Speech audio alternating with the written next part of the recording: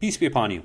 In chapter 4, verse 105, we read, "We have sent down to you the scripture truthfully in order to judge among the people in accordance with what God has shown you.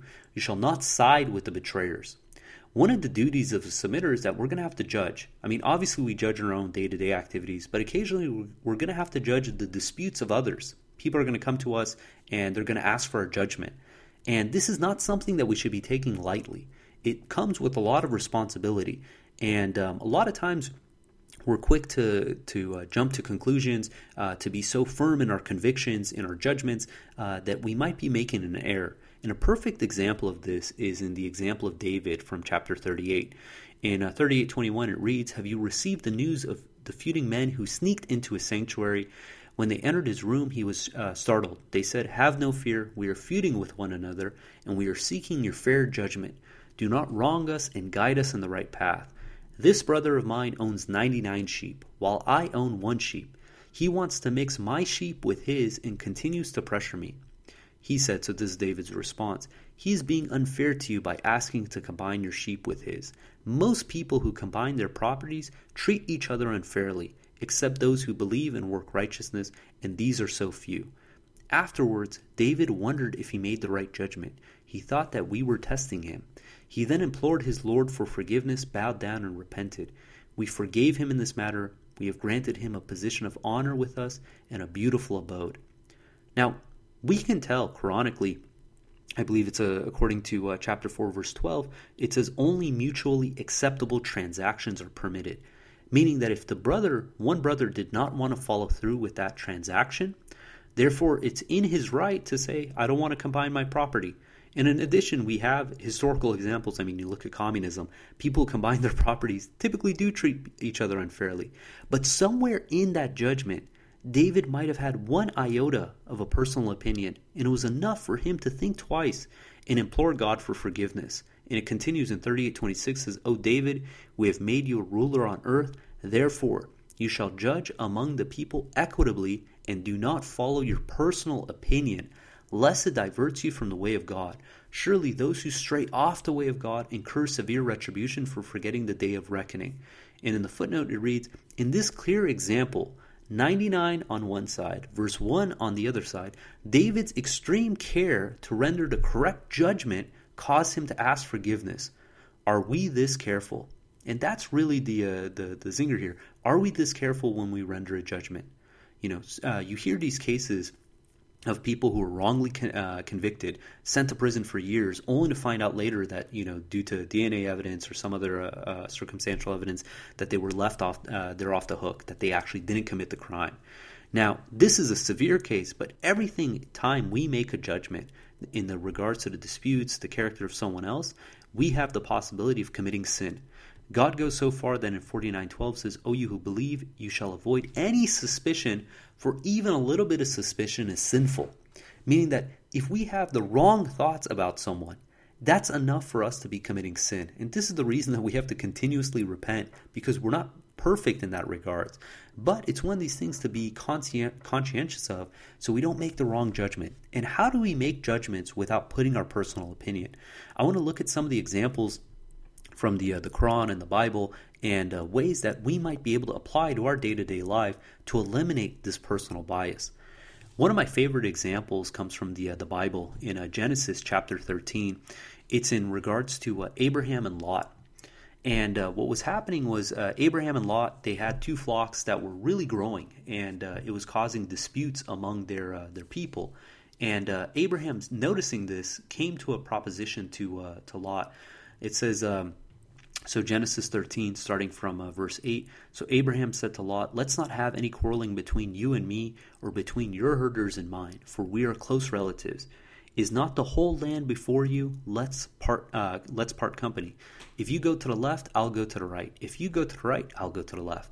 Lot looked around and saw, and the whole plain of the Jordan towards Zoar was well watered. So Lot ends up choosing this one side from the two. But what this premise is that Abraham decided, okay, this is going to be the east, this is going to be the west, this is left, this is right. I made the division, you decide which path you want to go. And this is a concept known as I cut, you choose. And what this does is it eliminates the bias of Abraham making an unequitable cut. Now imagine I have a candy bar, and me and you want to share it. Now, we might dispute, okay, what's the best way to cut this? And if I cut it, you might say, no, you cut it unevenly. And a way to resolve this is you say, okay, one person cuts, the other person gets to choose which piece they want. And what this does is it safeguards the person from cutting in a way that's obviously biased. Because they know that, look, if I cut it where it's 3/4 versus 1/4, the other party is going to choose the bigger portion. So it's in our best interest that whoever's doing the cutting is going to try to be as equitable as possible, because they know if they're not, they're the ones who are going to get the short end of the stick. And it's a way that you can construct a dispute that isn't going to, or at least minimize internal bias. And another example of this is God tells us, repeatedly in the Quran that we shall not bear false witness. In 4:135 it says, you shall not bear false witness, O you who believe, you shall be absolutely equitable and observe God when you serve as witnesses, even against yourselves, or your parents, or your relatives, whether the accused is rich or poor, God takes care of both. Therefore, do not be biased by your personal wishes. If you deviate or disregard this commandment, then God is fully cognizant of everything you do. So this is a very strict commandment. It says, do not bear false witness. Now, we all have tendencies where we kind of self-justify, especially against ourselves or the people we care for. We like to think that we're, better than we really are. We're more innovative. We're more clever. We're more thoughtful. We're more caring, and at the expense of other people. So how do you put a situation where you can reduce the amount of internal bias that someone has? And God gives us an example in 5:106 in regards to the witnessing of a will. It says, O you who believe, witnessing a will when one of you is dying shall be done by 2 equitable people among you. If you are traveling, then 2 others may do the witnessing. After observing the contact prayer salat, let the witnesses swear by God to alleviate your doubts. We will not use this to attain personal gains, even if the testator is related to us, nor will we conceal God's testimony, otherwise we would be sinners. So God has done 2 things here that scientifically has been proven to reduce dishonesty in a testimony.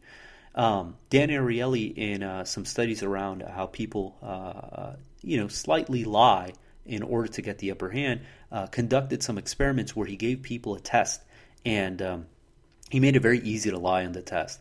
And what he wanted to do is, how can you reduce the amount of lying? And what he found out was 2 things. One is, if you had someone, in essence, recite the 10 Commandments, write down the 10 Commandments, the likeliness of them cheating on that test was severely diminished. The other aspect was having someone sign a contract, an honor code of some sort, something he just kind of made up, saying that, the students here are honest and trustworthy, and we don't lie, cheat, or steal, and this and that. And that was the second factor that severely reduced the amount of dishonesty, cheating, when someone was conducting this experiment. And God is doing a similar thing. The first step that God is saying, it says, after observing the contact prayers. So we know in the Quran that the purpose of observing the contact prayers is to be cognizant of God, to be cognizant of God's qualities, what God expects from us. So we're remembering God. The second thing is that the witnesses, they swear. They say, we will not use this to attain personal gains, even if the testator is related to us, nor will we conceal God's testimony, otherwise we would be sinners. So they're making a declaration here, a proclamation saying that they're going to be honest. And this is priming them to conduct good behavior. And God goes one step further. In 5:107 it reads, if the witnesses are found to be guilty of bias, then 2 others shall be asked to take their places. Choose 2 persons who were victimized by the first witnesses, and let them swear by God, our testimony is more truthful than theirs. We will not be biased. Otherwise, we will be transgressors. So what's going on here is God is putting another barrier to reduce the amount of personal bias, because they know if their testimony ends up showing bias, that the people that are going to replace them are the ones that they were biased against. And chances are those are the people that they least want to have to be replaced with. So again, not only is God asking to observe the contact prayer salat before witnessing, to make the declaration that they're going to be honest before witnessing, but also puts another safeguard there that's saying, look, if you're found to be biased, the consequences of that is the people you're biased against are going to replace you as the witnesses.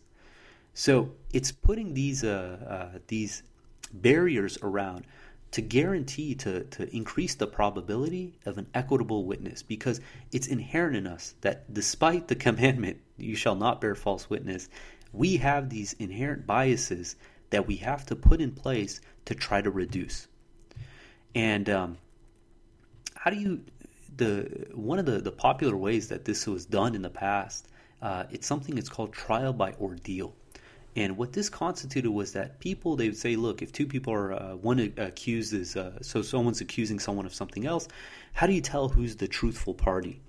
And what they used to do is they would have them conduct certain tasks, and based on their performance of that task, they would determine who the innocent party was and who was the guilty party. And some of these were pretty brutal. So they would have them walk on hot metals. And the idea was that if their feet didn't get burned or if they healed quickly, then they were innocent. And if they didn't, then they were guilty.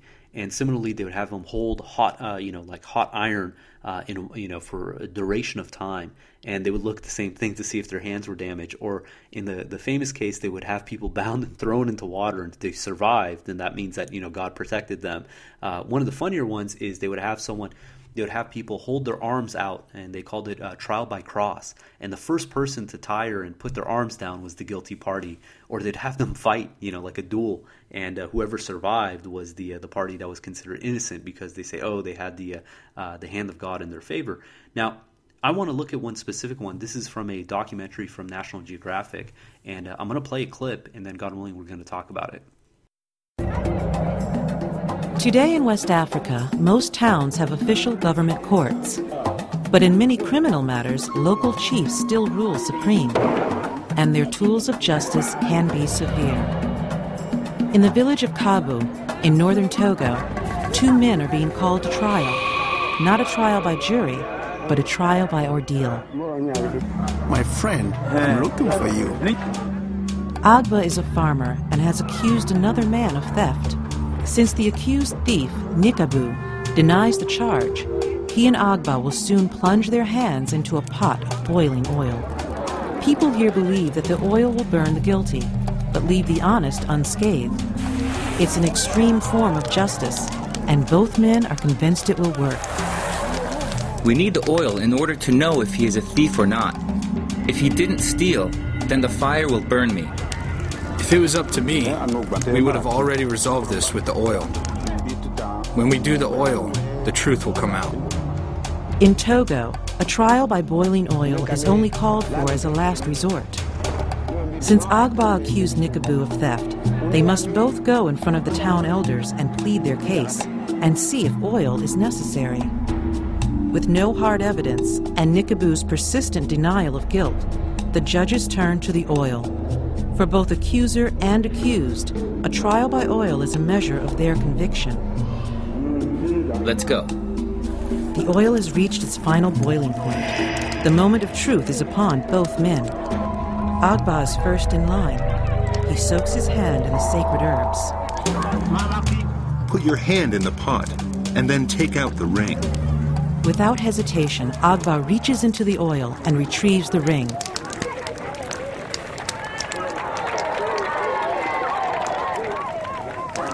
Immediate relief is close at hand. Unlike in a Western court, here the burden of proof rests on the accused and the accuser. Nikabu is next.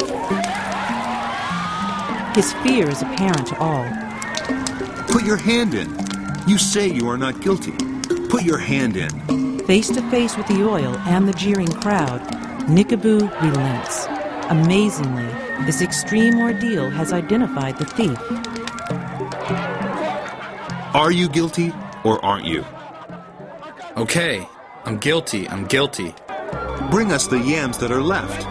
Now, do you accept? Yes. For his crime, Nikabu must replace the stolen yams and pay a fine of $20, roughly a month's salary. Following tradition, he will also present the chief with a ram and a white cock. You have betrayed us. Chances are, Nikabu will think twice before stealing his friend's yams again. All right. What I really liked about this clip was the fact that, you have two people, so one's accusing the other one of stealing their yams, and he's denying it. And when they had to go through with the trial by oil, so in this case they had a boil of hot oil, and he had to reach in and grab this ring, that the guilty party, realizing that, look, okay, I'm guilty, I stole the yams, they confess, they self-confess, they self-incriminate, because they say, look, I'm going to burn my hand, and I'm going to have to pay back these guys for these yams I stole. So it's a way that you put a safeguard in there that they know that, look, if you really did do the crime, not only is this going to serve as a deterrent, but now you're going to get hit twice, because not only are you going to have to replace the yams, but you're also going to have to burn your hand. And what it does is allows people to self-incriminate and eliminate themselves from this guessing game. And you do have the possibility of people falsely accusing themselves just because they don't want to get burned. But it's an interesting point, and there's a similar phenomenon in the Quran that's done a lot more elegantly. In 24:4, it says, "Those who accuse married women of adultery, then fail to produce 4 witnesses, you shall whip them 80 lashes, and do not accept any testimony from them. They are wicked. If they repent afterwards and reform, then God is forgiver, merciful." Now, what's awesome about this is, just a quick note, the lashes are symbolic, not severe, but that aside, is what this does is if someone is making a false testimony against someone, they're going to think twice, because they realize that, look, if I'm lying and I get caught, my punishment is going to be 80 lashes. And it eliminates people who are going to make false accusations, meaning that someone who's actually accusing a married person of adultery, they're going to do it because they realize the risk, and they are committed to the honesty of that testimony. And they're only going to do it if they have the witnesses, if they have the proof, and not just willy-nilly. This is actually a problem in a lot of the modern court system, predominantly in the U.S. Europe's different, but in the U.S., if I filed someone a lawsuit, say a patent dispute, and it's totally frivolous, and it ends up costing the other side millions of dollars, and I lose, and nothing happens, the other party's out millions of dollars, and I just walk away, and there is no repercussions.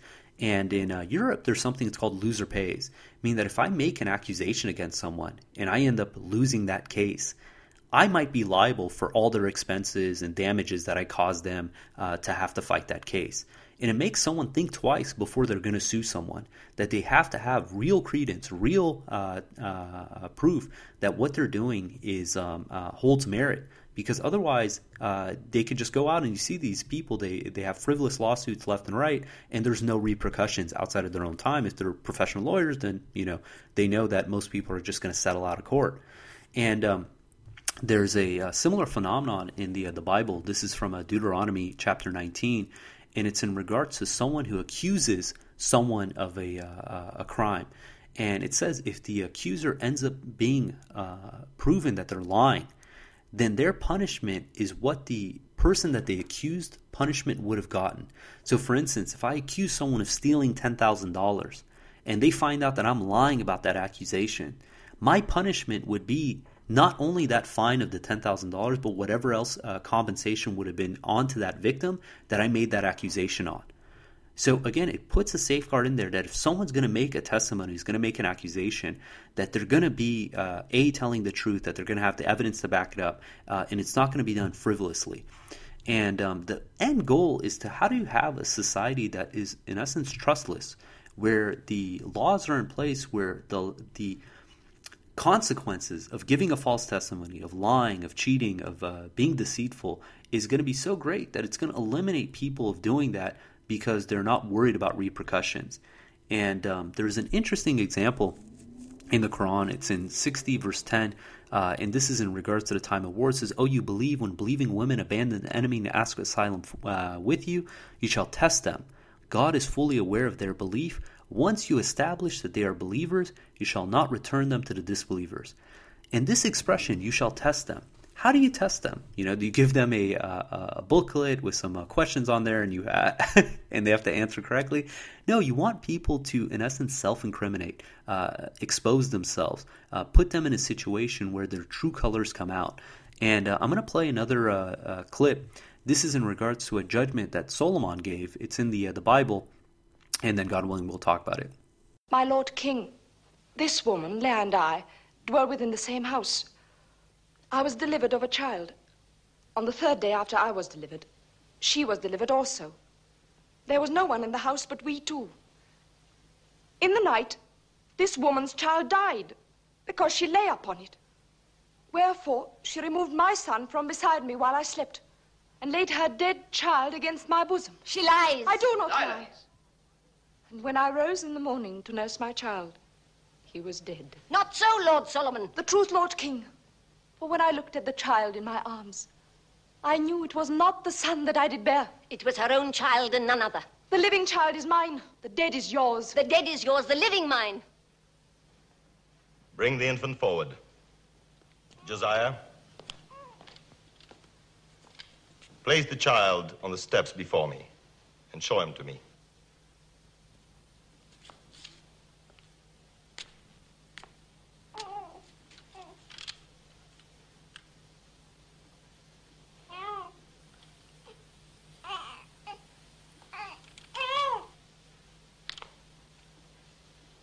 Draw your sword, Josiah.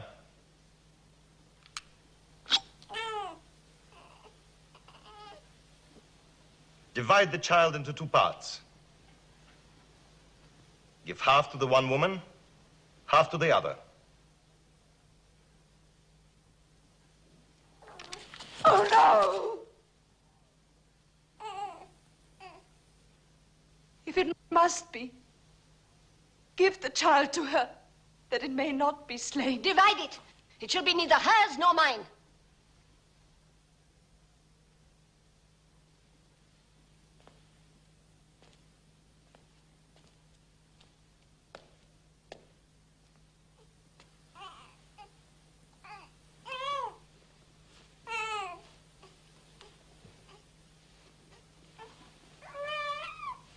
Take your son, Mother, for he is surely yours.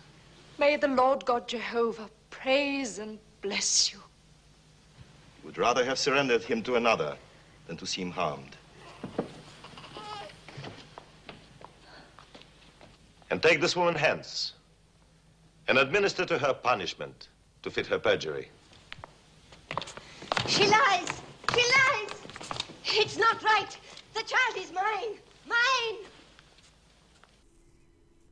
All right, we're back. So I love that example. You know, here's someone who's claiming that, you know, you have two mothers claiming that, hey, the baby is mine, and the way that Solomon resolves this is saying, okay, well, let's cut the baby in half. You know, it seems ludicrous. He knows he's not going to carry you through with the act, but that aspect, making that kind of judgment, exposes the true person who is the real mother and the person who is lying. And it's how do you put these situations in place where someone's true colors come out?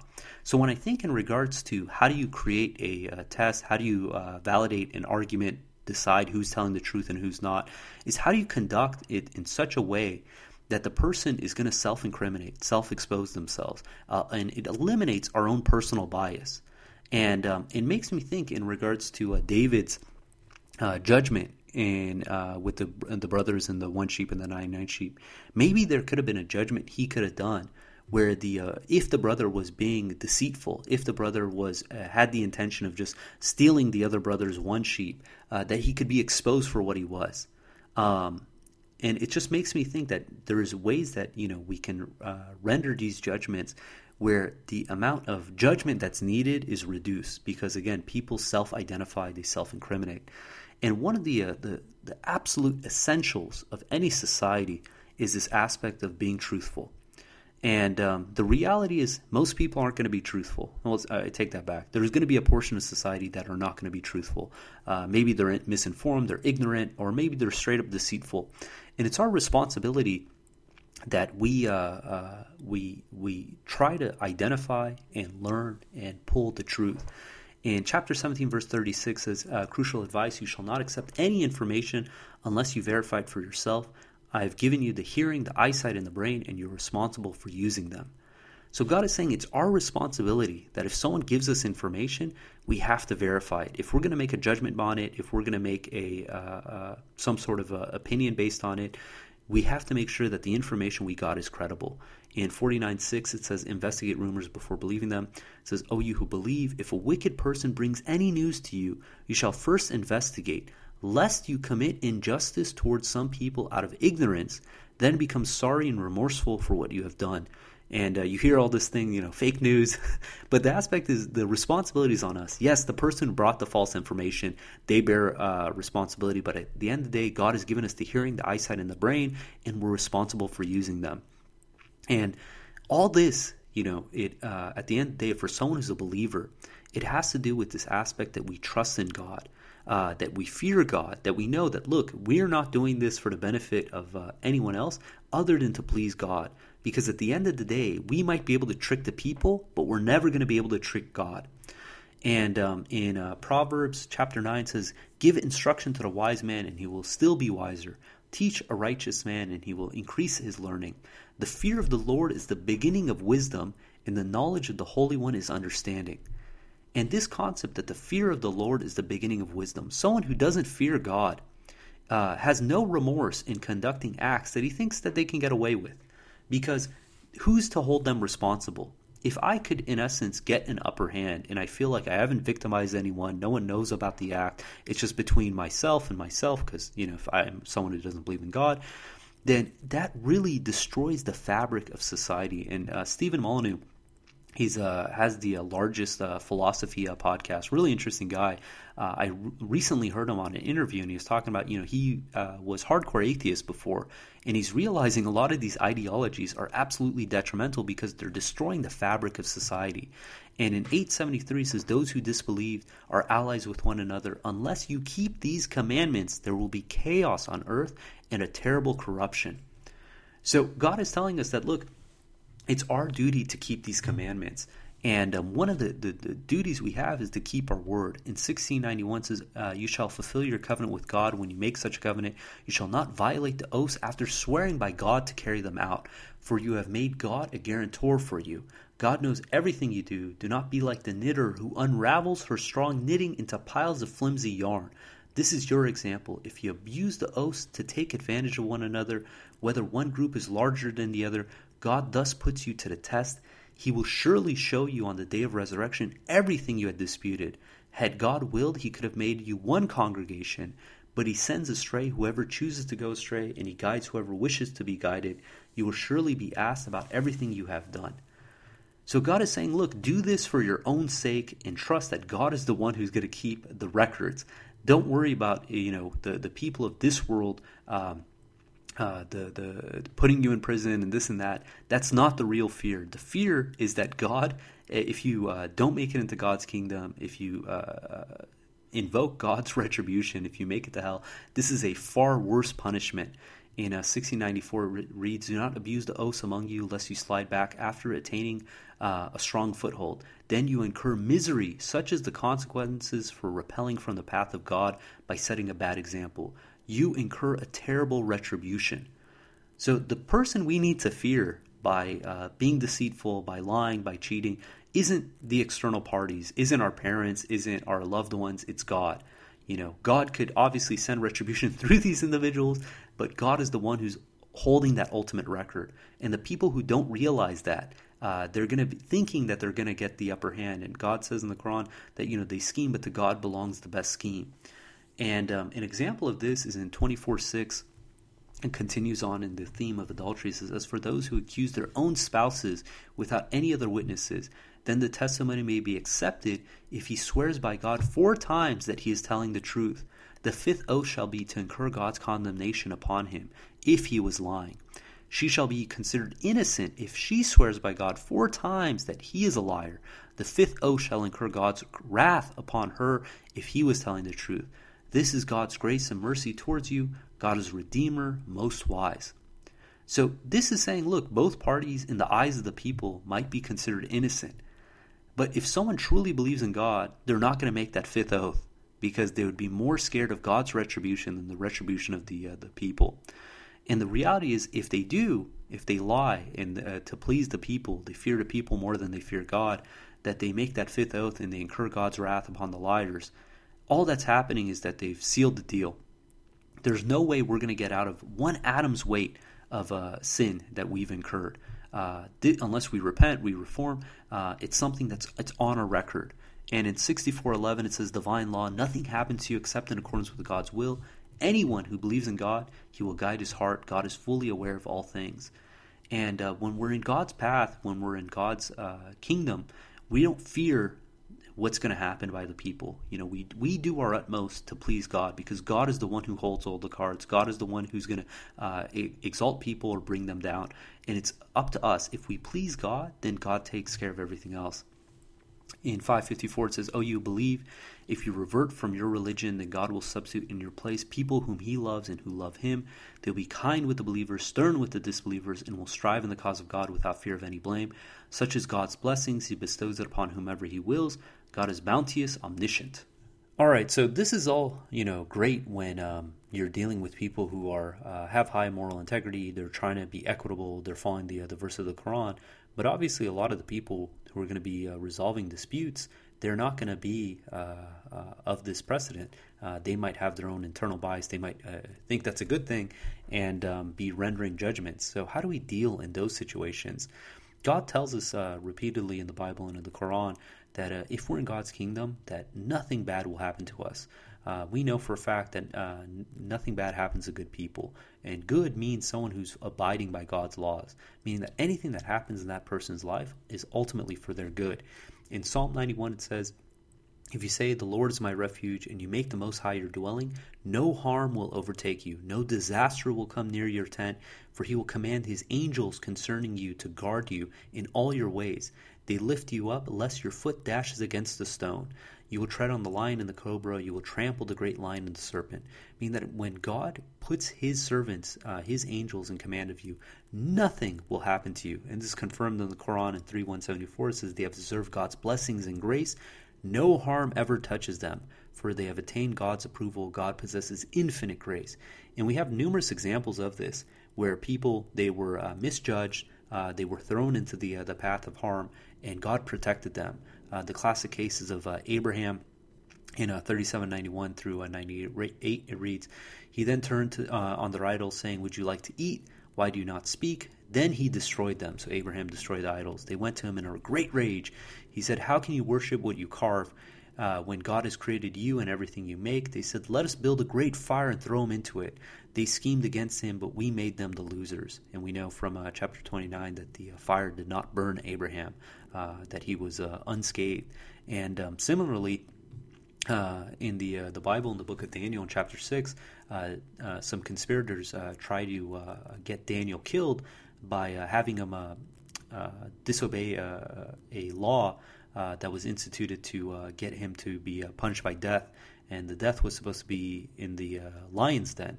So Daniel was sent to the lion's den, and God protected him and closed the mouth of the lion, so they didn't do him any harm. And when the conspirators were thrown in, they were devoured by the lions. And we have another example in the book of Daniel in chapter 3, where Nebuchadnezzar made a statue and commanded everyone to worship the statue, and the three followers of Daniel refused, and they were also thrown into the fire, and God protected them, and to the point that their clothes didn't even smell like smoke. And we see this in the Quran as well. In chapter 85, it reads, "In the name of God, most gracious and most merciful, the sky and its galaxies, the promised day, the witnesses and the witnessed. Woe to the people of the canyon. They lighted a blazing fire and sat around it to watch the burning of the believers. They hated them for no other reason than believing in God, the Almighty, the Praiseworthy. To him belonged the kingship of the heavens and the earth, and God witnesses all things. Surely those who persecute the believing men and women, then fail to repent, have incurred the retribution of Gehenna. They have incurred the retribution of burning. Surely those who believe and lead a righteous life have deserved gardens with flowing streams. This is the greatest triumph." So we see here it's another incident where, people were thrown into the fire, and by God's leave they were protected and saved. And we see this also in the case of Joseph. Joseph, he was accused of molesting the governor's wife. The first time he was absolved, and then the second time he's actually thrown in prison. That despite that, that was the path he had to go to become the highest ranking children of Israel in all of Egypt, second to the Pharaoh at the time. And, God says in the Quran, they scheme, but to God belongs the best schemes. That despite this, if we trust in God, we do what God expects from us, we don't fear any blame. We don't fear the consequence of the people. The only person we try to please is God. And if we have God's blessings, then that's all we need.